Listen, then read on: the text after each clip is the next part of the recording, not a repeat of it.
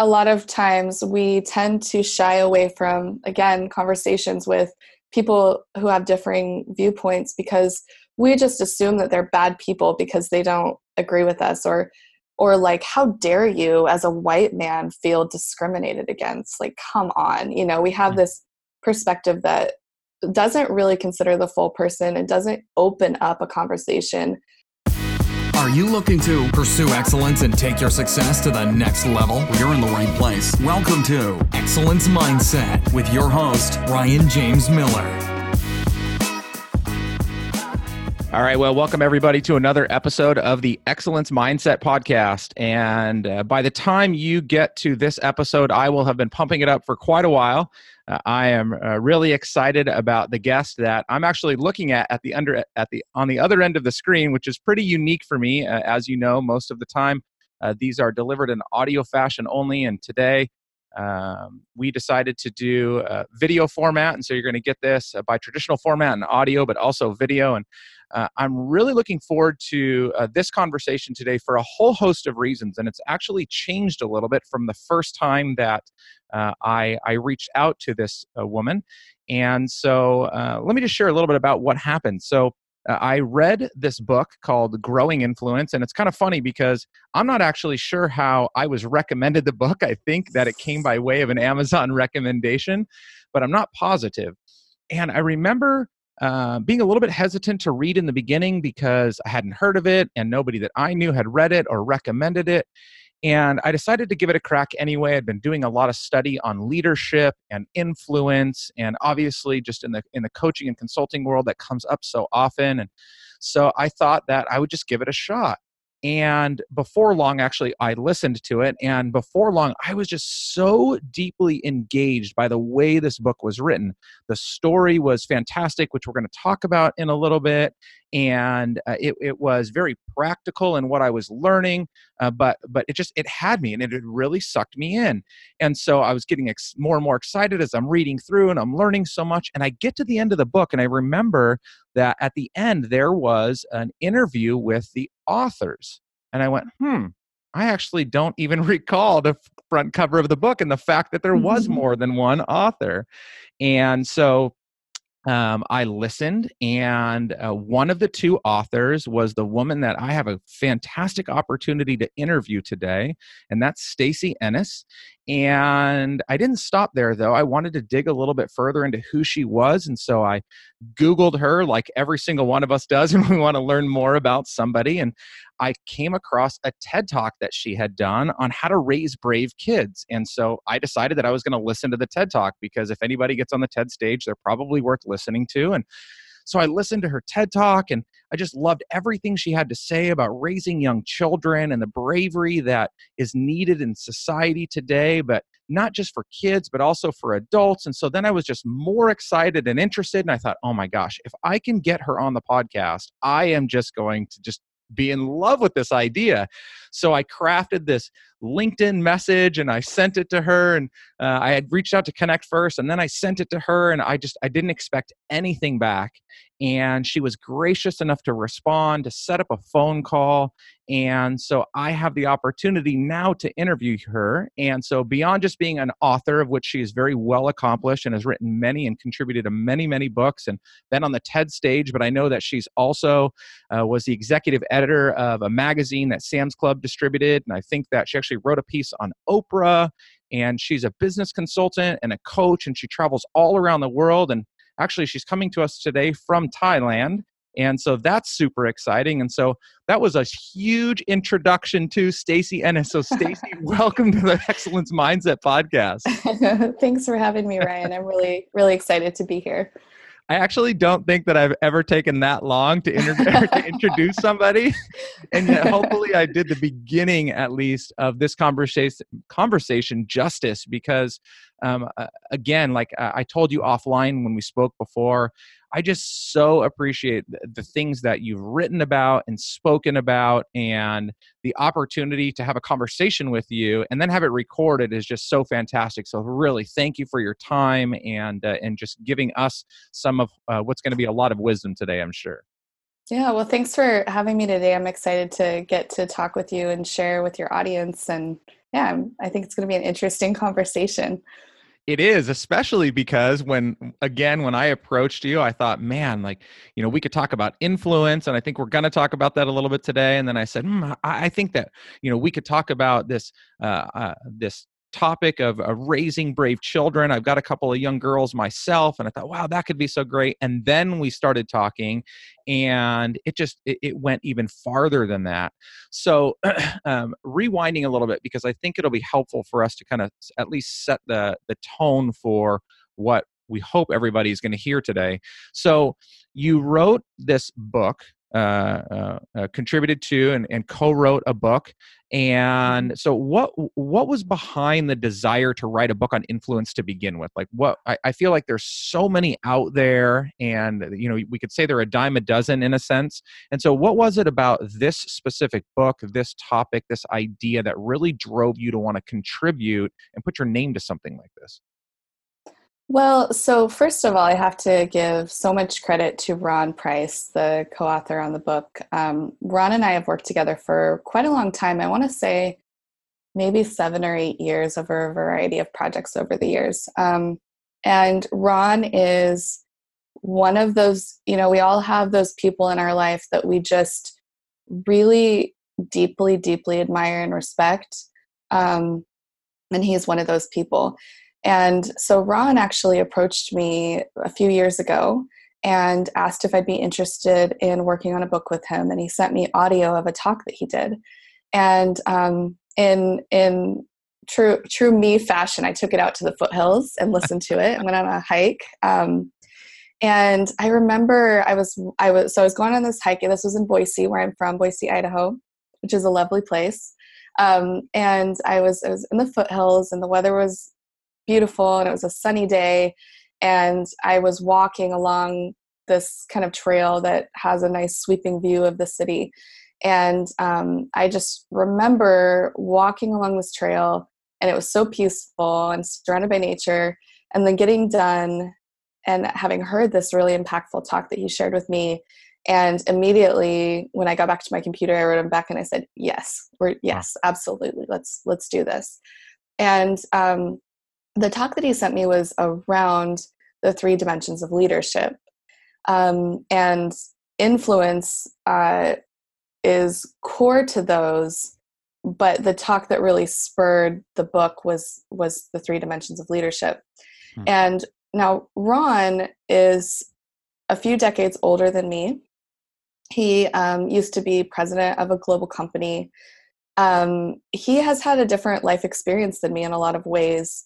However, we have a lot of overlapping values and overlapping drive and desire to make the world better. We both really deeply desire that. And so we were able to bring our 2 perspectives in a way that neither of us could have written this book on our own. It would have been impossible to be able to tell the story of these 2 characters. So we have an older retired CEO named David, and a younger 30-something, in fact, I think she's 30, Emily, who's working in technology. And so, of course, we both got to bring our different perspectives to this book. But originally, we actually had planned to write it like a traditional business book. And we had it all outlined, ready to go. And we're truly just about to get started on that book. And then Ron came in and said, okay, I have an idea. I think we should do it as fiction. And so then we weaved this story together and created it. And I mean, he was really the catalyst for the storyline. And then we worked together to create the book as it lives today. Yeah, I mean, I could go on and on about so many of the great principles that I learned and took away from it. And I've already bought the book for quite a few people now and given copies out. I just think it's fantastic. I'm actually going to be giving out some more kind of around this podcast, just because I think it'll bring a really good awareness and relevancy to what we're talking about. But what I love that, and again, we had talked about this previously, was the story format, right? I think that in business, it's really hard sometimes to get deeply engaged into a book when all you're doing is throwing a bunch of facts and figures at me, particularly as it relates to something as emotional as influence and leadership. And so I thought you guys just did such a wonderful job of that. And along the way, it just kept pulling me farther and farther into wanting to learn and grow. So was that part of the hope in writing that format, was to engage somebody in that way? Like, is that typically what happens when you're trying to create something like that? Absolutely. Yeah. I mean, that was exactly our goal. And I think also for us, because both of us have worked on a lot of books and a lot of nonfiction projects over the years. And this was such a meaningful experience to be able to create through story and through characters that I feel like are my friends. I feel like I know them after writing this book. But we know, I mean, research tells us that people remember stories, right? If you go and listen to a talk and it's an hour long and there's one short story in that really connected for you, you're going to remember that. You're probably not going to remember anything else. And so Ron and I have both seen the power of storytelling. Really core to a lot of what I do is about storytelling. And so we wanted to use something that would be engaging and meaningful. And I think story has a way of transforming people more than almost anything else. So we wanted to create something that would actually create change, hopefully internal shifts within people, or at least clarify for them and reveal some things that maybe they knew, but they couldn't really put language to. Just the three dimensions of leadership. I think I know a lot of people who've read it, they think, oh, that makes sense when you put it that way. But if we had just laid it out in like a flow chart or, a diagram or something, surrounded by some statistics, I don't think that would have clicked the way it did when it's connected to Emily's experience in the workplace and David's experience in his former profession and, their relationship together. Yep. Yeah. So I'm, I start reading and I am super excited about what I'm reading as I'm getting going. And then it doesn't take long for me as a young Caucasian male to, I don't know, I guess I could say the word triggered a little bit, right? Or to be at least disrupted by what I'm reading. So I'm reading and all of a sudden we hear that Emily is very frustrated by the fact that she's not getting a promotion at work, that she's being overlooked for an opportunity. And she has a deep belief that that is the result of her being a woman and a mom to a child. And that story will go on, and she'll see more evidence for that. And so when I read something like that, it's so hard for me to read for a lot of reasons. Like maybe some of the obvious ones that people that will listen to this and know me will know that it's not that I immediately hear a woman talk about not getting the same opportunities and I just like shun that. It's not that at all. But I feel like probably now more than ever in society, we're pointing out so many different ways in which we are being held back from what's in front of us, when a lot of times we are using those things as excuses to not just work hard and learn and grow.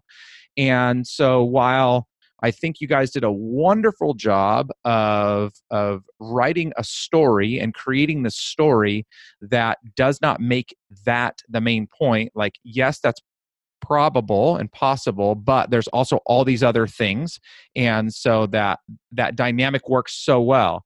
But was there intention in inserting that challenge into the story to create, I don't know, kind of the same feeling that I felt? Definitely. Yeah. I mean, we wanted to challenge people. We wanted something. So we spent a lot of time going around and around on different scenarios that could work to really communicate the lessons and insights from the book. And now, one note I think is important is that we actually I think we had a draft finished of this book before a lot of the media storm and a lot of the accusations were revealed. The Me Too movement had not happened. And so all that stuff occurred after we had already drafted the book. And so it was actually really validating for us to see that we had picked up on something that was important to people. And whether, I mean, everyone has their own perspectives of that. So I don't think that needs to be the focus. What was important to us was telling a real story. Mm-hmm. And so we chose a couple of things. One, we chose not to have it be sexually driven. So we decided that this wasn't going to be a harassment case. It wasn't going to be, without ignoring that exists. We wanted it to be something that was very clearly happening, and something that most women could read and really relate to, and hopefully most men could read and maybe be able to transcend a perspective of this doesn't happen, and really be able to think about what it would be like to be in that situation. Now, I actually think in a lot of cases, well, Ron and I we talked about this a lot. We feel that Emily's situation, while she is being discriminated against for her gender and her motherhood, the way that we told this story, we tried to tell this story, you could insert almost any character in almost any situation. Mm-hmm. So we didn't want the gender bias to completely sweep aside all of the other things that matter in the book, but we wanted to give a real situation. Now, the thing about Emily, you might remember, is that she really pushed that aside for a while. She didn't go there immediately.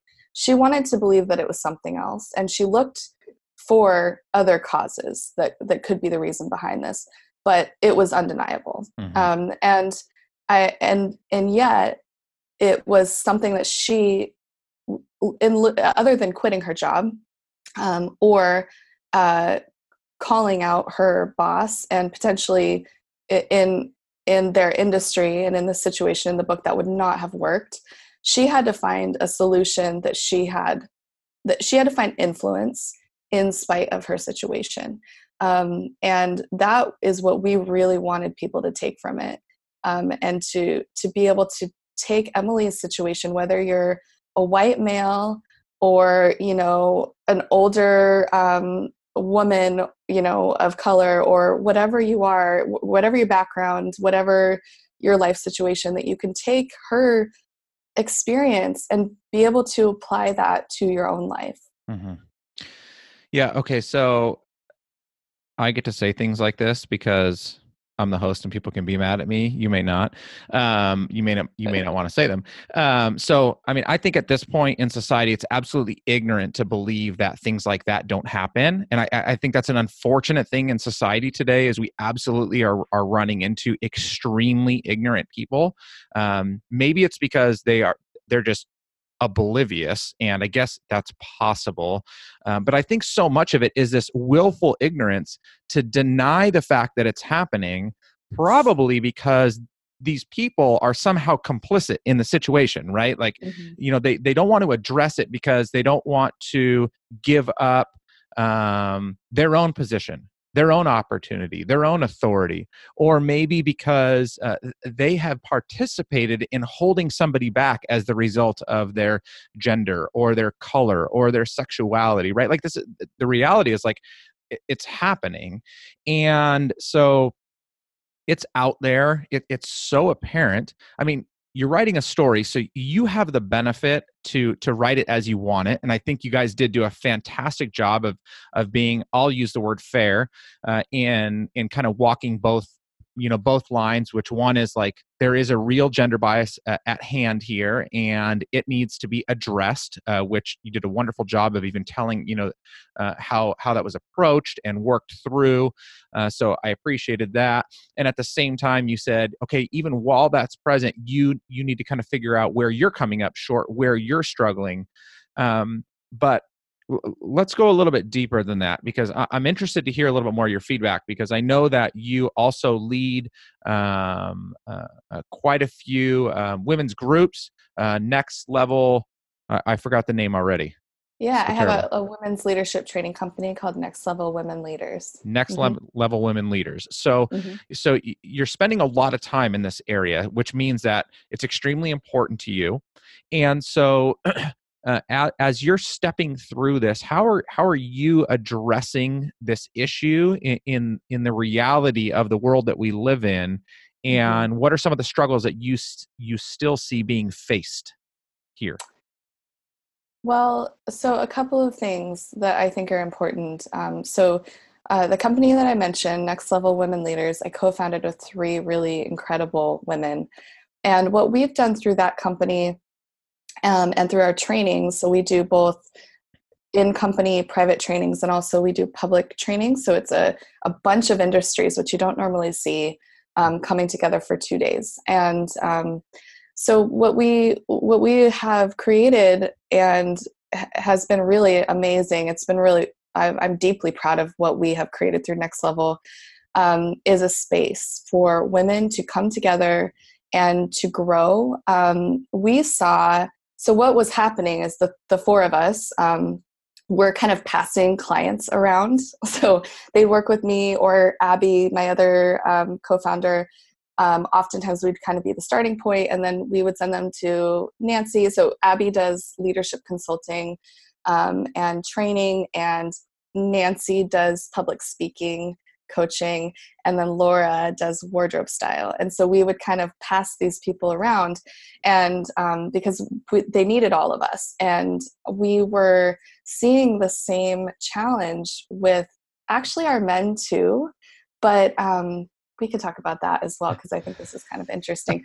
Women were more likely to actually take the steps to deal with this gap that we saw, which was really aligning who they are on the inside with how they show up on the outside. Hmm. And so through that training, we're creating a space for women to anchor in their values, define a vision for their life and leadership, tell their story, and that's my portion of it. Train on how to give a good talk and how to show up with presence. So just that kind of walking in the door presence and speaking presence, and then how to dress, because we don't have a lot of role models on what it looks like to show up as a woman leader. It's like there just aren't that many examples. So that's one piece of it. The other piece of what we've tried to do is, as a group, and also Ron and I have been beginning to put together trainings around, is creating space for discussion and to have open conversations. At Next Level, we were invited to Intuit's global conference, QuickBooks Connect, Wow. and we delivered a breakfast. It was like a meetup, and invited men and women, and we passed out these topics for them to talk about in small groups and then present to the larger group. And we had three men come. We were really excited about having three men there, because that's actually awesome. We weren't Yeah. sure if any would come. And we had people from all over the world, because it's a global conference, and to just get to have a real conversation that people of different political persuasions and from different countries and from different economic backgrounds and different genders and different sexual orientation, to be able to come together and just have a conversation, I think is one of the biggest catalysts for change. And then on the company side, Ron and I, like, as I mentioned, are beginning to put together some workshops and trainings. So around unconscious bias, paired with the kind of higher level leadership evolution, and advancement and growth. So it's a lot of things, but I think at the core of it is we don't want to segment, but we also need to create a space, because women have not, I mean, you can just look at the data. Women have not had the same opportunities. People of color have not had the same opportunities. And it's not just around skills. It's not just around getting college degrees and training to be a manager and learning how to be a leader. That's all super important. But a lot of it actually has to do with what's inside of me and what I see as an example out there, and how I'm kind of bridging that gap between what I know I can bring to the world and what the world believes I can bring to it. And so that's part of creating that space to align internally and externally. That's that gap that I think women, and I can't speak as a person of color, but I try to be empathetic and try to understand. But I think any group of people who have not had opportunities, there are twofold challenges. Segmenting completely is not, I don't think, the answer, but we also need to have space over here. Yep. So the conversation, and then on the other side, the people in power, which is men, and really if you mine into the data, white men, they need to acknowledge that this is a problem, as you mentioned, and they need to be advocates and be willing to invite a woman to lunch to talk about her career plans and make sure she's included in the, drinks with the client after work, and ask her for her input in a meeting. And if she does go to talk, not talk over her, because that happens a lot. So there's a lot at play, but I don't think that being completely I don't think that dividing is going to get us anywhere. Good Lord. You said about 15 things there that I was trying to keep track of, because there were so many great things there that I want to hear more about. So, okay, so let me try and put these into some sort of order. So when we start talking about this, one of the things that immediately comes to my mind, because I hear this response a lot, and it's definitely comes from males when we're talking about the gender bias that we see in gender inequality, which I'm 100% in agreement with. It's happening, and then I hear this from white males predominantly when we're talking issues of race.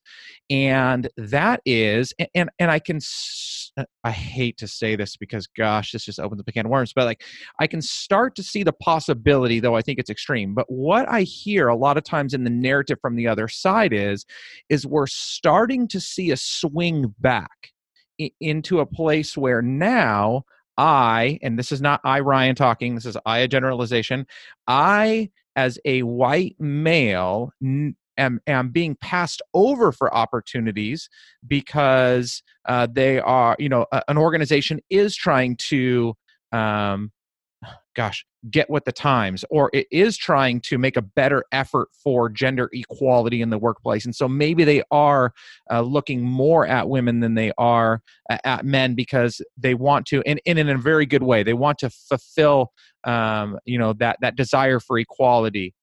So do you hear that? And if you do, how do you address that? Because I think that, again, it's a little bit unrealistic. I think it's a little bit extreme, and it's way far out there. We haven't got anywhere near there. But do you hear that as being pushback from people when you're out talking about that?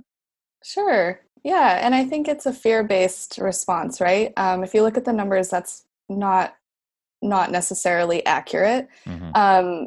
Whether in their situational, in their company, I don't know whether or not that's happening. But usually when I hear that, I would just encourage any white male who's feeling that way to go and look at a conference lineup of speakers, and go and look at an About Us page of a company, or if you can kind of piece together an org chart from your own company. Oftentimes what you're going to see is a lot of people that look very much the same, and Mm-hmm. I think that's very revealing.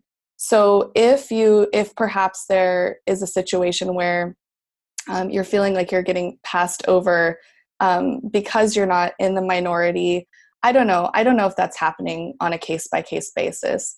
I do think that we're figuring things out as a culture, as a country, I guess, and that in order to have change, companies have to be very intentional about encouraging diversity. Mm-hmm. And they have to make it initiatives, and it has to be something that is driven from the C-level. And it has to be something that they are actively seeking resumes from people of color and women.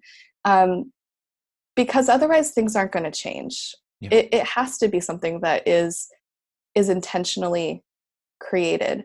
And I don't think we're going to get it right immediately. And there probably are going to be some casualties along the way. But what I would suggest to any man that's feeling that way, I don't want to invalidate your feelings because I don't know what you're going through. And I don't think that it's fair or helpful to say, well, you white men have suppressed us for, hundreds of years. So there, but I do think if you do look back into history and consider the plight of women and people of color, that perhaps shifting that perspective and considering that it's a real win and really wonderful to see this deeper equality and to see more people getting more opportunities. I think one of the things that we talk about in Growing Influence is the things great leaders do. And the third thing that great leaders do that David shares with Emily is they transcend self-interest and self-promotion. And to be a great leader, I think that you have to move beyond what's in it for me and how am I being impacted, and think about the broader humanity and think about the great efforts that we're making and to support change. Even if at times it might feel like it's not 100% in your favor, well, maybe you can work with that and help lend insight. But I think that you have to have a different mindset going into it than I'm getting passed over. And I think Emily's example is a good one. That's where I feel like you could potentially take a white male that's feeling that way and insert them into Emily's situation and Growing Influence and switch the problem. And I actually think that would be a great example of, it's not exactly the same, but a lot of the things that she does to kind of deal with that, I think could be applied to that situation as well. Yeah, no, I mean, that's totally fair. Yeah, so I actually do respond the way in which you said you don't have to, but I do respond to a lot of white males when I hear these arguments. Is I hate to say it, but you just kind of have to deal with the fact that it's due. And I don't mean that it's necessarily due to you as an individual, but two things. First of all, for hundreds of years, if not thousands of years in our culture, we have been, there have been a dominant race of people and a dominant gender of people that have been oppressing other people. And so by way of just majority, you were in that majority. And so now you just have to deal with some of the repercussions, because all along, if you would have been part of the population that was riding that quote unquote positive wave for yourself, I wouldn't have heard you complaining then, right? Like that's a lot of the problem is like when opportunity starts to get taken from us, when we get taxed more than maybe we prefer, or when some opportunity or right gets taken away from us, then we start screaming, right? Because it affects us as individuals. But when for the most part, when we look out into society and we see that like the masses are being affected, as long as it doesn't mess with us, typically we're pretty quiet about it, right? It's like such a shame to see that like we aren't really willing to put ourselves into other people's shoes, unless it benefits us, right? Yeah, for sure. And I think when you start to have those rights taken away a little, or you start to notice, oh, hey, I'm not automatically getting this thing that I want. What's that about? Then you start to notice it. There's, I had this is a little tangential, but I will connect it, I promise. My husband went to Malaysia for a day for a visa. We're in Thailand. You have to leave every so often for your visa. And he got there at like midnight and into Penang, which is an island in Malaysia. And he got a taxi at the airport with no planning and no vetting or anything. Now, for me, I was in China a few months ago, and I had this very kind of a little bit scary taxi experience because I did not plan ahead of time. And I thought I was going to have a heart attack in this cab because it was like taking me off course and the guy didn't speak any English and it was nighttime. And my husband was telling me, oh yeah, I got a taxi. And then I went and I walked around and got some curry on the street at like 1 a.m. And I was like, that is so unfair, but good for you. But man, I wish I could just show up in Malaysia and just like take a cab. Actually, he took a Grab taxi, and then I could get to my hotel and walk around at night by myself and go get curry. That sounds really, really nice. And he was like, wait, what do you mean? I can't do that. I'd probably get attacked. Yeah. Or maybe not, but I would be terrified the whole time because it's a very real possibility. And he hadn't even considered that. And he's a very empathetic guy, and very in touch, I think, with women's issues. But he was like, huh, that's, you can't do that. That's interesting. I never thought about that. So it's like these little things, I think, as a man, and especially a white man, that it's like daily life, it's in the workplace, and it is something that you constantly get what you want most of the time. And then, and you can kind of do things that you want to do when you want to do it without a whole lot of fear or concern. And when those little things are taken away and suddenly you don't have what you want, and it's not given to you when you think it should be given to you, and it's given to somebody else, and that's a little jarring. So it's just interesting. I think the perspectives that we all have in our individual experiences, and that's why conversations matter. That's why this conversation matters, right? Yeah. Yeah. I mean, and I appreciate, what you sharing that story about him, because I think that a lot of times, again, there's a lot of negativity. There's a lot of challenge around this issue. We do have quite a few people that are pushing back and fighting against, but we do have a lot of good people that just aren't completely aware, right? I mean, again, it's hard for me sometimes to put myself into somebody else's shoes if I haven't walked in those shoes. And so I do try to make a concerted effort for a lot of reasons. I want to care and be considerate. I want to care because I have 2 young daughters that I'm trying to raise, and I want them. You know what? Like, I want them to have equal opportunity, but more than that, and there is something for me that is more important, and this goes back to something else that you said, I want them to believe beyond a shadow of a doubt that they were created equally, with as much value and as much worth as anybody else in this world. And for us as a family, that's a deep-seated belief that we have, right? That God has created everybody equally. There is no difference between any one of us internally in terms of our value and our worth. And I want that for them. And the unfortunate thing is because of so many of these external factors, they're being brought up to believe that they aren't. They don't have that same worth, that they don't have that same value. And then, as you said, there aren't great examples. Like, their mother is a great example for them. But out in society, there are not a lot of great examples of what it means to be a strong, confident woman that can be comfortable in her own skin and be proud of who she's been created to be, and not to let society dictate her value or her worth based upon what she looks like, or the way she speaks, or the job that she takes or doesn't take. It's hard. It's really, really hard. And so I'm trying to be as empathetic as possible to that. And yet at the same time, I'm ignorant sometimes, right? It's hard to not be.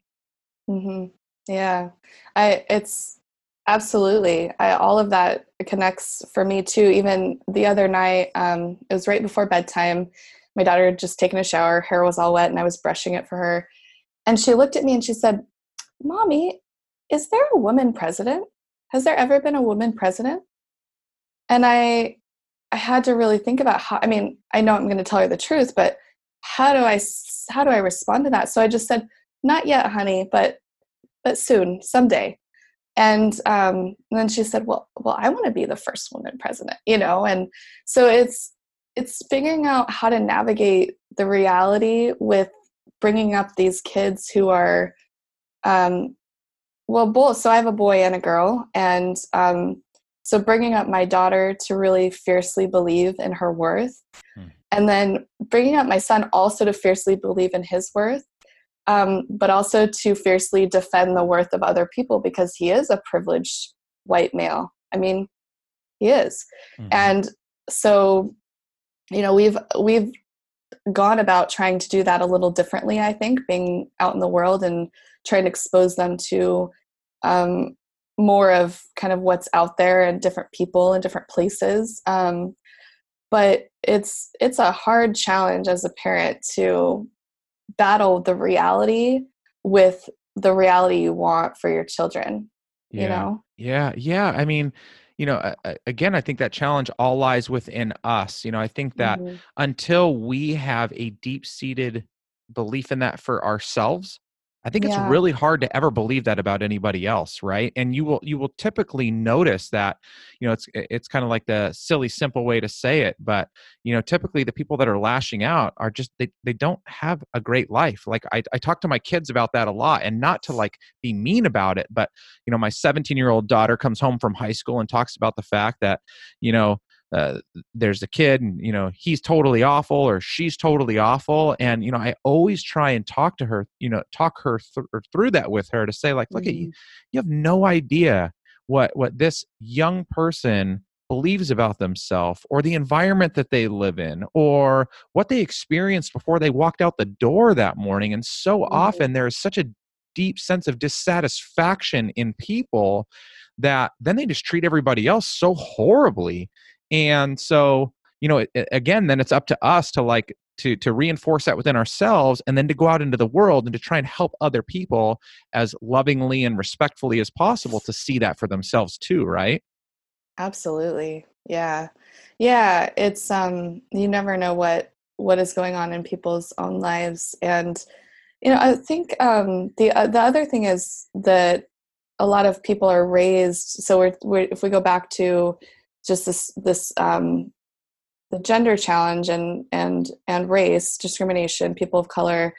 Um, there's also like these mindsets that people have been raised in, and it's really hard to break that. I saw that when I was teaching. So the first time we moved abroad was to the Dominican Republic, and I was teaching high school language arts. This was like a lifetime ago. It was a long time ago. I was really young, and I'd never taught before, and I had the greatest students. I mean, they were really wonderful kids, and but the culturally, it's just a very racist country. I mean, Mm, to the depths that I've never experienced before in my life.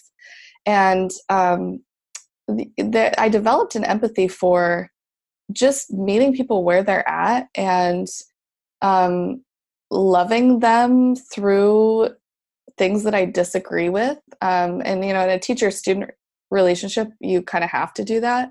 But I think a lot of times we tend to shy away from, again, conversations with people who have differing viewpoints because we just assume that they're bad people because they don't agree with us, or like, how dare you as a white man feel discriminated against? Like, come on.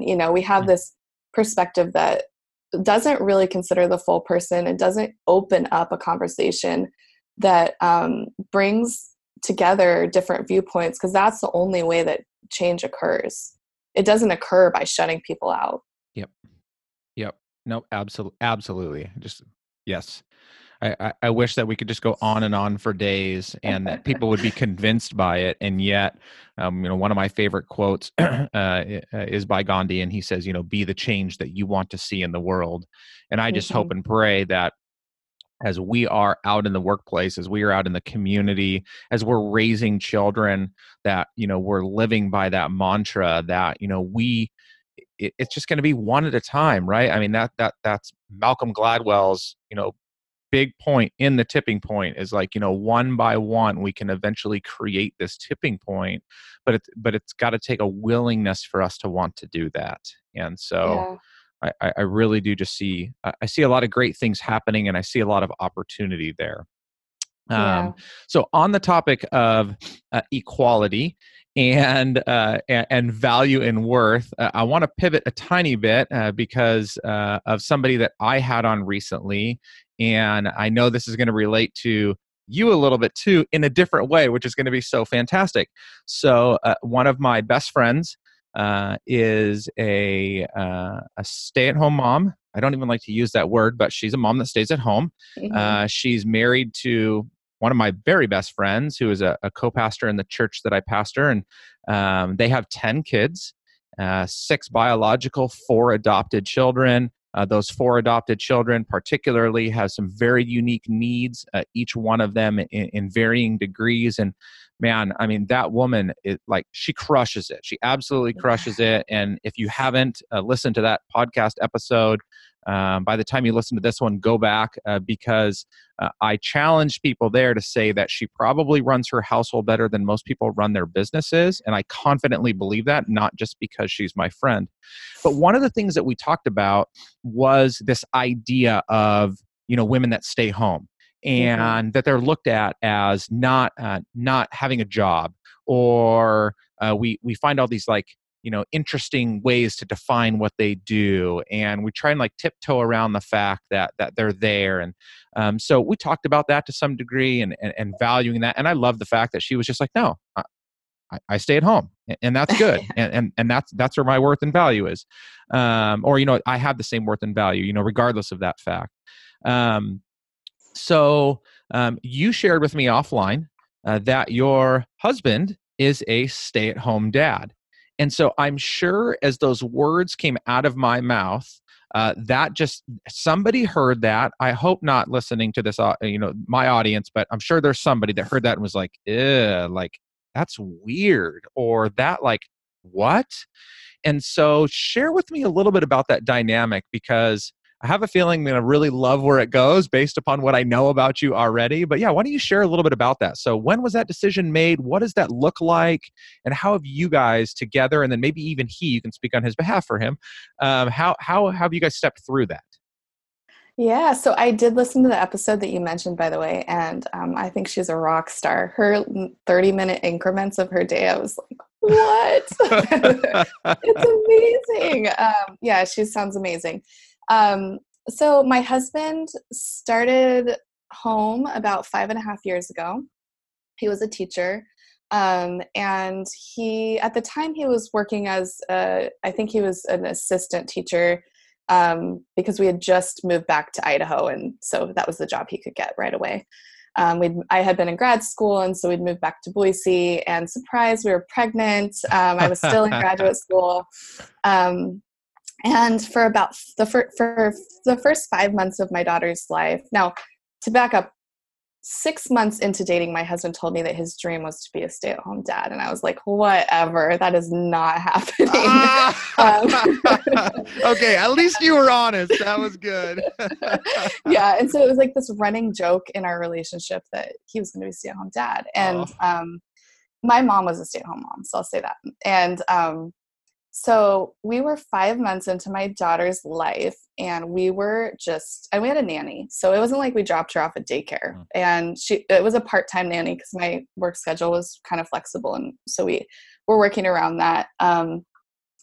It was awful. I mean, we loved being a young family. We loved it. But every time he came home, it was get dinner made, wash the diapers, do the laundry, all the things. And then we just would collapse into bed, and we'd get no time together. We were just really craving time together. And on the other side of that, with what we were paying the nanny and the potential with my business, it didn't make fiscal sense really for him to go to work unless he really wanted to. And he didn't really want to. The job he was working at was fine, but it wasn't. No, he already told you he wanted to stay at home. He wanted to be a stay-at-home dad. Now, compound that with he's an amazing cook. He taught first grade, and younger, and then he worked in kindergarten for a long time as well. So he's just great with children. He has a master's in teaching reading. And so he's just kind of geared toward that. I mean, he's sort of good at it. Mm-hmm. And I think I'm a good mom. I try really hard, but I don't cook, and I don't it's hard for me to spend a full day just doing kind of domestic stuff. It's just not wired within me. And my husband, he's really good at it. Now we do have to hire a cleaner because it's not really his area. But other than that, he's great at all the other things. And so for us, it's enabled us to have a totally flexible life, and it's enabled us to be able to move to Thailand. And it's allowed me to be able to pursue my goals and dreams in my business and travel, because I do travel a fair bit. And he gets to ride his bike. So he races his bicycle, and he's very into that. He gets up at 4 almost every day and goes on a ride and gets home at 7:20 and showers and takes the kids to school, or takes my daughter to school. So yeah, he's just kind of made his own way. It's not like a stay-at-home mom has this big community typically, and I know he would be welcome, but it's still like a little weird to be the only dad at the playtime, and all the moms are kind of talking about their lives, and it's just not, it's a little challenging there.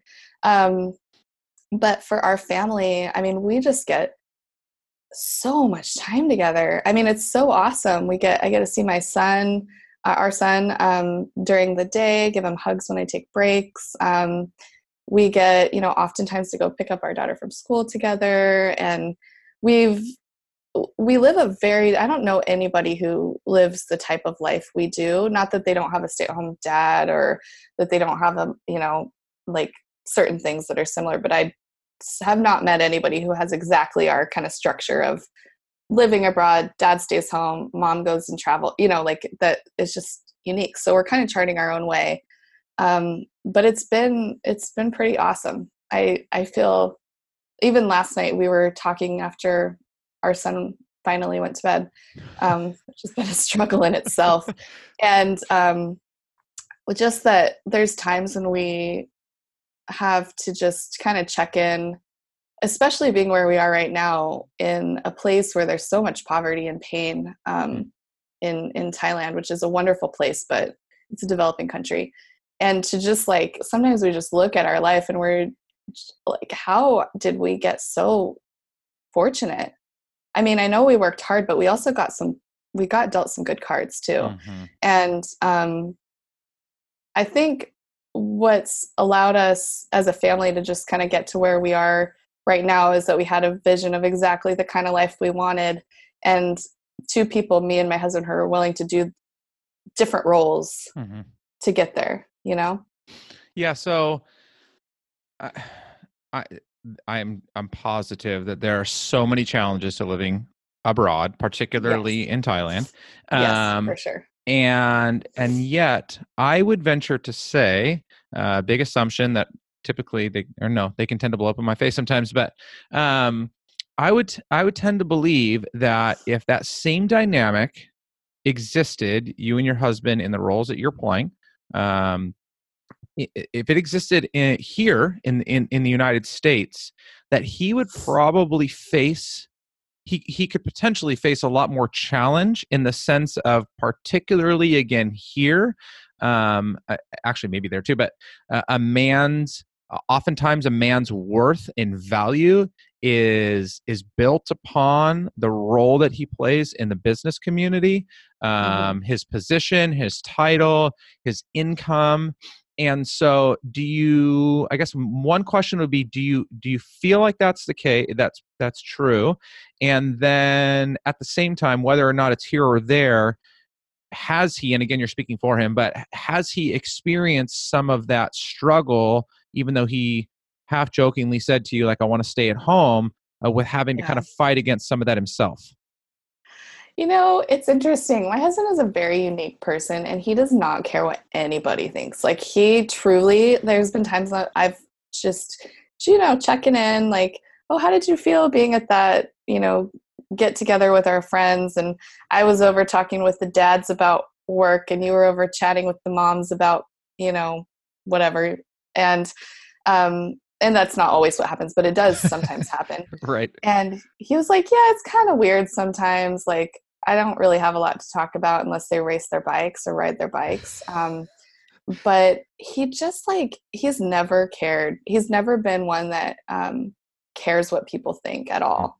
I mean, not like he doesn't have, he cares about other people and he cares Sure. to make people feel cared about, but other people's judgments on him have, I don't know, he just doesn't have that whatever it is that most of us have. Mm-hmm. And so that's made it really nice because he has nothing to prove. Like, he just doesn't. And I think he's a really great example in my mind of really like how anybody should be with the way that they kind of show up in the world. He's just kind of unapologetically who he is.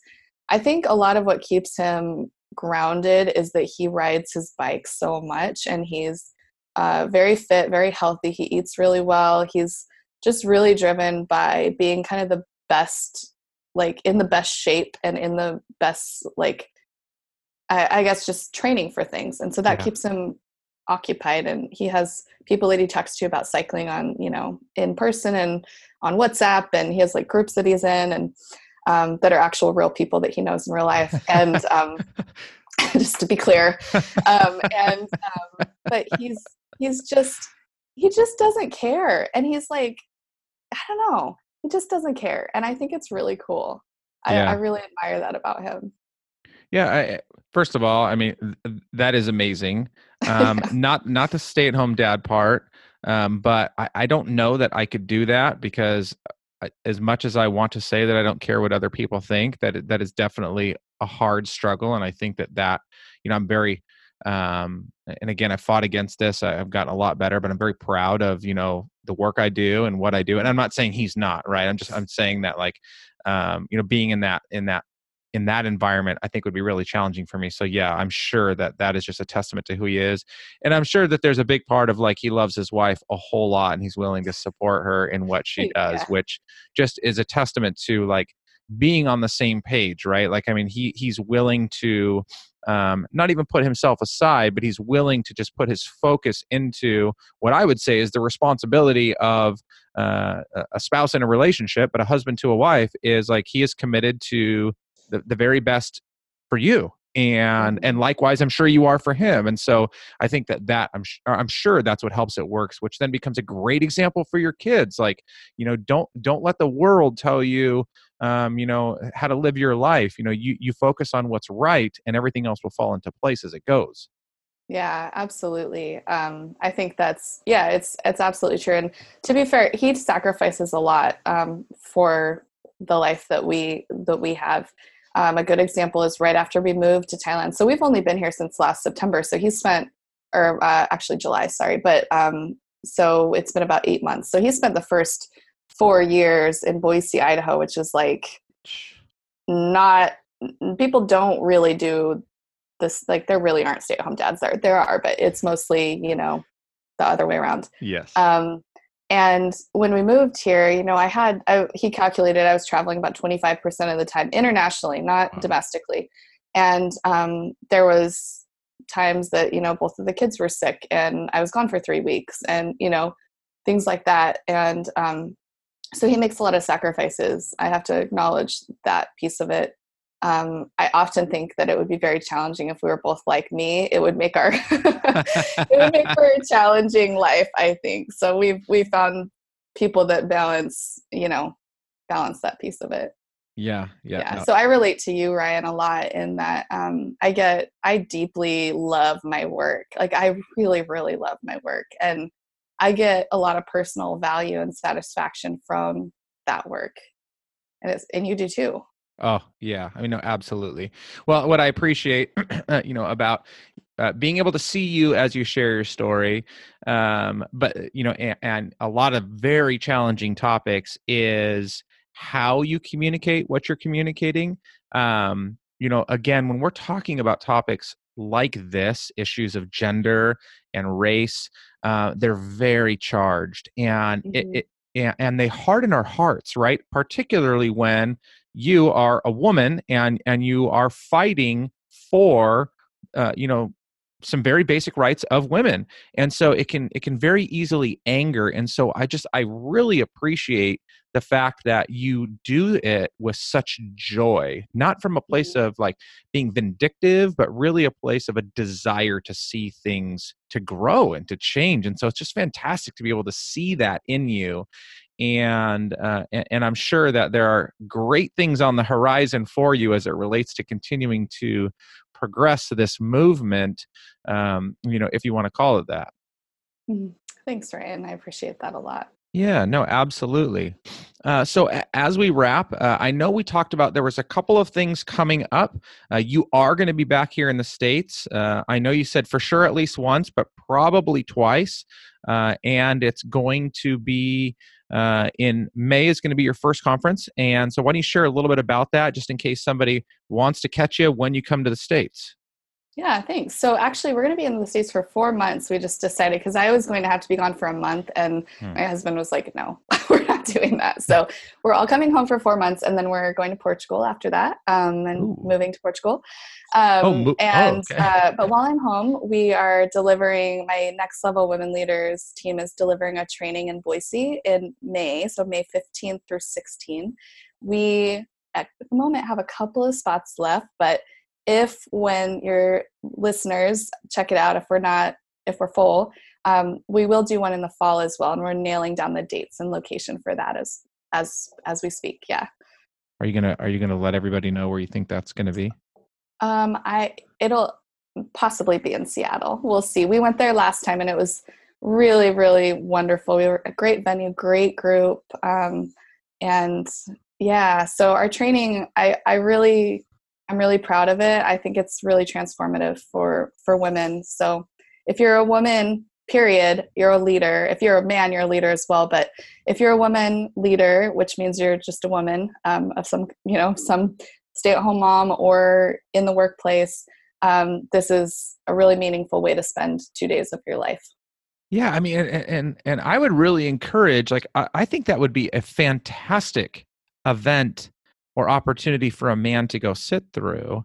Mhm. Gosh, that even sounded terrible saying that. Like to go participate in, right? Like, I mean, we need to immerse ourselves into these things ourselves. I mean, in order not just to experience what's being shared and said and the challenges, but to learn Mhm. and grow ourselves, right? Yeah, yeah, yeah. It's interesting. We had a male photographer at one of our trainings, and he was very respectful, and he just was. His like, I feel like his mind was like blown. Oh my goodness, I had no idea that all this. You guys deal with all this stuff. So yeah, I think it would make it a little disruptive to have a man just kind of sitting watching. But I wish that that could work. Oh, So so not yet. I should. No, no men yet. No men yet. I would actually love to deliver it to men. I think they would get just as much value. We'd have to change some things, but I should give the URL for that. So it's nextlevelwomenleaders.com. Nextlevelwomenleaders.com. And Yeah. I will make sure to put that in the show notes. Thank And you. then I know you got something else coming up, and it's a little bit farther out into the future. But so I think everybody is an author nowadays. It's Yeah. become a people's business card. That I hope that makes you, as a real author, cringe, because it drives me nuts to see how much Yeah. junk is being put out right now for the sake of being able to say I'm an author.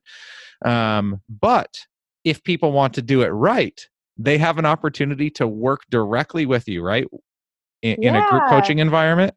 Yeah, I'm really excited. In the fall, I will be launching Business Book School. And so that is going to be a live training that I deliver to a group of people who want to write a business book. It could also be a nonfiction of almost any type of nonfiction book, or a how-to book. So I'm going to be taking a group through a live training course. I haven't launched it yet, so you can either sign up at my website for my newsletter, stacyennis.com. I don't email very much, just when it's meaningful, but I'll be able to let you know about that when it's ready to launch. Awesome. I'm looking forward to that because, yeah, like I said, I think that we need some more good work getting out, and not just a lot of the garbage that's gone out lately. Absolutely agree with you. I don't know why you would write a book if it wasn't going to be something that you are proud of and really feel like you put your heart into it, and it says what you want to say. So it's focused not just on getting a book done, because you can go sign up for a 30-day book writing thing and bust out a book and do that. This is actually about writing a really good book, a really strong book that you're really, really proud of. which is the only way we should do anything. Yes, Particularly absolutely. if you're, Excellence, right? yes, that is it. Yeah. The best or not at all. That's what I Yeah. say. Well, Stacy, you have been a wonderful conversation. I cannot tell you how much I appreciate it. Like I said, it's going to sound so silly to say, but I didn't think that this conversation would happen, only because I figured you were, again, a real author doing media all over the place, whatever, gets put into people's minds. And yet you were just so kind and so considerate of me, and giving me an opportunity to, just to have this conversation with you. I think more conversations like this need to happen. I love the fact that it went in the direction that it did, even though we could have talked more about the book and leadership and raising brave children, which we didn't get to. But if you're listening, I'm going to put Stacy's TED Talk in the show notes too. I cannot recommend that enough. And you don't have to be a parent. I think that it goes across all generations, all genders. There's a lot there to learn. So just thank you again so much. I cannot tell you how much I appreciate the time that you shared today. It's such a pleasure. I really enjoyed our conversation. Thanks for having me. Awesome. All right, guys. Well, as always, as I've shared over the duration of the podcast today, I will make sure to put Stacy's contact information into the show notes, including website, links to both the women's conference coming up, as well as the books, the group coaching for the book writing, her TED Talk, and we'll see if we can stick something else in there. And if you want a copy of Growing Influence and you reach out to me directly, I am going to give the first 5 people that reach out to me a copy of Growing Influence. My gift to you, not just because Stacy's on the podcast, but because it is a fantastic book around growing influence, becoming a better leader, which we need so many more of today. So I hope you enjoyed today. I appreciate the time you sharing with me, with us, to learn a little bit more. So take care. Have a great week. Thanks so much for listening to this episode of Excellence Mindset with Ryan James Miller. If you enjoyed today's episode, please leave a review and subscribe. And for more great content and to stay up to date, visit RyanJamesMiller.com. We'll catch you next time.